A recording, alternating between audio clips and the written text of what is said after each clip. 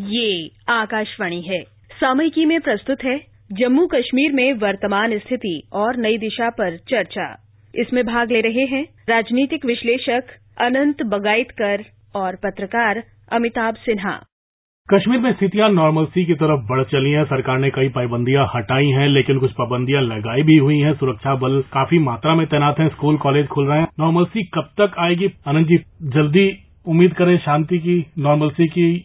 हम उम्मीद तो करेंगे और आशा भी करेंगे कि शांति जल्दी से जल्दी बहाल हो कश्मीर में, लेकिन ये जो नॉर्मलसी की प्रोसेस है उसमें थोड़ा समय तो लगने वाला है, क्योंकि आप इतने सारे सिक्योरिटी फोर्सेस के बीचों बीच में लोगों के मन में वो नॉर्मलसी की भावना नहीं ला सकते। इसलिए सरकार जिस तरह से काम कर रही है, स्टेप बाय स्टेप जा रही है सरकार, और बहुत तरीके से सरकार अपने तमाम कोशिशें कर रही है कि कश्मीर में जल्दी से जल्दी जो नॉर्मलसी है वो वहां बहाल हो। मुझे लगता है कि अगर आज वहां स्कूल खुले हैं और फिर सरकार ने ये भी कहा है कि जितने भी सरकारी कर्मचारी है वो भी अपनी ड्यूटी ज्वाइन करें, तो सरकारी कर्मचारियों ने ड्यूटी कुछ मात्रा में ज्वाइन कर ली है। स्कूलों में भी टीचर्स आए हैं, लेकिन स्टूडेंट्स नहीं है, तो ये स्थिति अच्छी नहीं है। स्टूडेंट्स आने चाहिए, और इसीलिए स्टूडेंट्स के पहले उनके जो माता पिता हैं उनके मन में वो विश्वास की भावना हमें जगानी पड़ेगी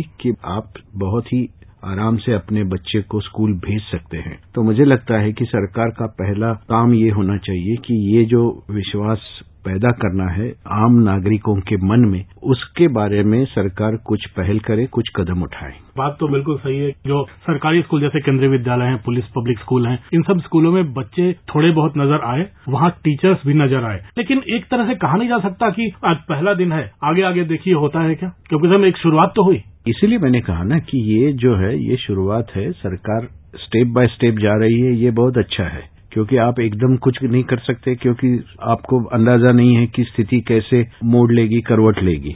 तो इसीलिए सरकार को हर कदम जो है वो फूक फूक कर ही रखना पड़ेगा इस राज्य में। और उस हिसाब से देखा जाए तो काफी कुछ सरकार करना चाह रही है। जैसे प्रधानमंत्री ने लाल किले पर से जो भाषण दिया था उसमें भी कश्मीर के बारे में उन्होंने बहुत सारी बातें कही, और संसद में भी जो चर्चा हुई उसमें एक मैसेज कश्मीर की जो आवाम है, जो जनता है, उसको देने की कोशिश की गई थी कि पूरा देश आपके साथ है और आप हमारे हैं, यानी कश्मीर के लोग भारत के हैं, भारतवासी हैं। ये मैसेज देने की कोशिश की गई थी संसद द्वारा और लाल किले पर जो प्रधानमंत्री जी का भाषण हुआ था उसके द्वारा। तो मुझे लगता है कि इसके बाद उस विश्वास को अगर आपको आगे लेके चलना है तो अब आपको ऐसे कदम उठाने पड़ेंगे जिसके कारण लोगों को ये लगेगा कि हम भी भारत का हिस्सा है और भारत के लोग हमको चाहते हैं कि हम उनका हिस्सा बने रहें। सड़कों पे गाड़ियां नजर आने लगी हैं, लोग नजर आने लगे हैं, बाजार खुलने लगे हैं। ईद के पहले भी आपने देखा होगा सरकार ने काफी पाबंदियां उठाई थी एक दिन पहले, और ईद के दिन तो 50% तक मार्केट खुले रहे थे। कोट्स की सेल काफी थी, ईद के लिए लोग उपहार और वस्त्र काफी खरीद रहे थे। तो एक तरह से एक हफ्ते में उस कंटिन्यूटी में अगर सरकार ने फैसला लिया है तो आपको लगता नहीं कि आने वाले एक हफ्ते 10 दिन में चीजें काफी सुधरेंगी? अब कम से कम लोग देखेंगे तो कि चीजें अब खुल रही हैं। यही सिलसिला अगर आगे हम बढ़ाते हैं तो नॉर्मलसी लाने की जो प्रक्रिया है उसमें काफी हमको रिजल्ट मिल सकते हैं, क्योंकि लोगों को एक बार लगे कि अगर हम अपने बच्चों को स्कूल भेजें तो कुछ खतरा नहीं है। अगर पब्लिक ट्रांसपोर्ट में जा रहे हैं और पब्लिक ट्रांसपोर्ट अच्छी तरह से चल रहे हैं तो वो विश्वास का एक प्रतीक होता है। जैसे मैं महाराष्ट्र से हूं और मुंबई में जब बॉम्ब ब्लास्ट हुए थे 1993 में, तो मुंबई का जो सिंबल है बेस्ट बस सर्विस और मुंबई की लोकल, तो उस वक्त की सरकार ने सबसे पहले लोकल और बस सेवा शुरू की थी। तब की लोगों के मन में ये विश्वास पैदा हो गया कि नहीं भाई, सब कुछ नॉर्मल है।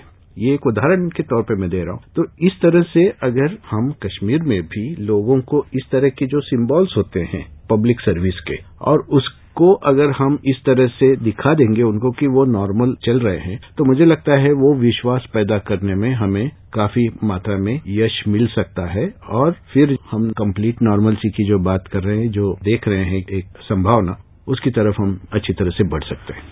ईद के समय टेलीफोन एक्सचेंजेस खोले गए थे, आपको याद होगा 5-5 हजार कॉल तक एक एक जगहों से गई थी, पुलिस थानों में हुए थे टेलीफोन एक्सचेंजेस। अभी पूरी तरह से मोबाइल कम्युनिकेशन शुरू नहीं हुआ है, अभी इंटरनेट कनेक्शंस चालू नहीं हुए हैं। आपको लगता नहीं है कि ऐसे चीजों को शुरू करने से भी स्थितियां नॉर्मल की तरफ बढ़ेंगी? आज जो टेक्नोलॉजी है वो काफी एडवांस हो चुकी है, तो मुझे नहीं लगता कि अगर हम इस तरह की अगर पाबंदी लगाएंगे तो बहुत कुछ होगा। लेकिन फिर भी अगर सुरक्षा की दृष्टि से देखा जाएगा तो एक अच्छा कदम सरकार ने उठाने की जो बात कही है कि इनकमिंग कॉल्स शुरू करेंगे, ताकि स्टेट के बाहर जो लोग हैं उनको अपने जो परिवार के लोग वहां रह रहे हैं उस राज्य में, उनके साथ वो संपर्क कर सके, उनकी खुशहाली वो पूछ सकते हैं। तो कम से कम वो जो अभी एक तनाव बना हुआ है कि एक दूसरे को, यानी फैमिली के अगर कोई बच्चा पुणे, मुंबई में या बेंगलुरु में पढ़ रहा है और उसको पता नहीं है कि उसके जो माँ बाप है वहां रह रहे हैं वैली में, उनकी क्या स्थिति है, तो मुझे लगता है कि ये स्थिति जल्दी से जल्दी अगर खत्म होगी तो भी उसका परिणाम अच्छा होगा, ताकि लोगों को विश्वास पैदा होगा।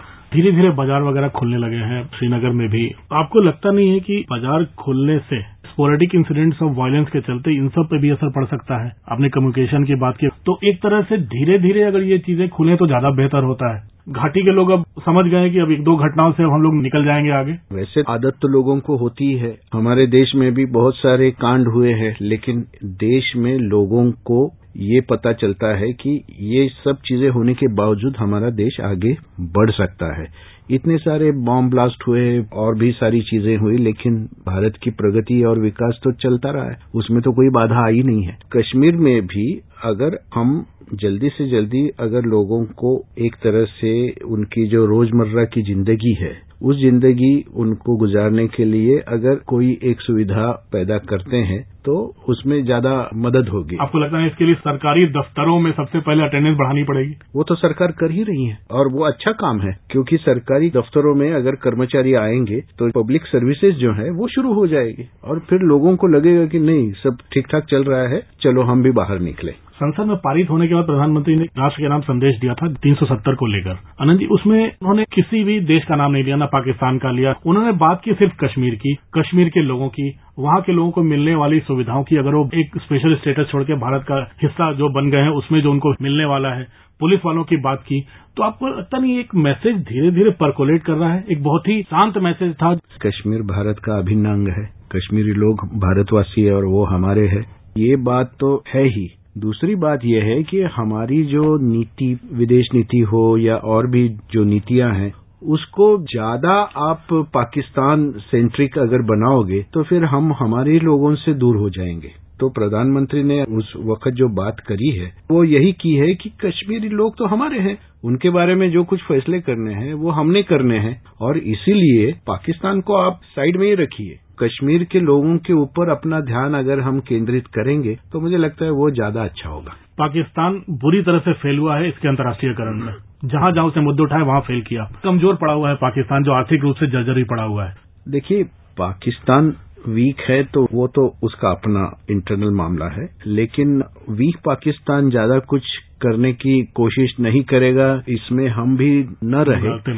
इसका कारण ये है क्योंकि कुछ तत्व पाकिस्तान में आज भी ऐसे मौजूद है कि जो कुछ भी कर सकते हैं, इसीलिए वो चीज तो ठीक है। पाकिस्तान वीक है, उनकी इकोनॉमी पूरी बैंकरप्ट हो चुकी है, वो सब कुछ ठीक है, वो सबके सामने है, लेकिन उनको मदद करने वाले भी तो लोग हैं। तो इसीलिए इस मुगालते में हम न रहे कि पाकिस्तान कुछ नहीं करेगा। हमको अपने लोगों के ऊपर ध्यान देना है और दूसरी तरफ कश्मीर के लोगों को उनसे बचाना भी है। इस पर अगर हम अपना ध्यान केंद्रित करते हैं तो मुझे नहीं लगता कि पाकिस्तान बहुत कुछ कर पाएंगे। हम लोग उम्मीद करेंगे कि जल्दी जल्दी कश्मीर में शांति लौटे। और ये बात भी बता दूं कि केंद्र सरकार काफी इस बात को लेकर चिंतित भी है और लगातार बैठकें कर रही है। गृह मंत्री अमित शाह ने भी एक लंबी बैठक की है जिसमें तमाम इंटेलिजेंस के एनएसए तमाम लोग मौजूद थे। तो मुझे लगता है एक मॉनिटरिंग स्टेप बाय स्टेप चल रही है और फैसले भी लिए जा रहे हैं जिससे शांति बरकरार हो सके। धन्यवाद आनंद जी। धन्यवाद।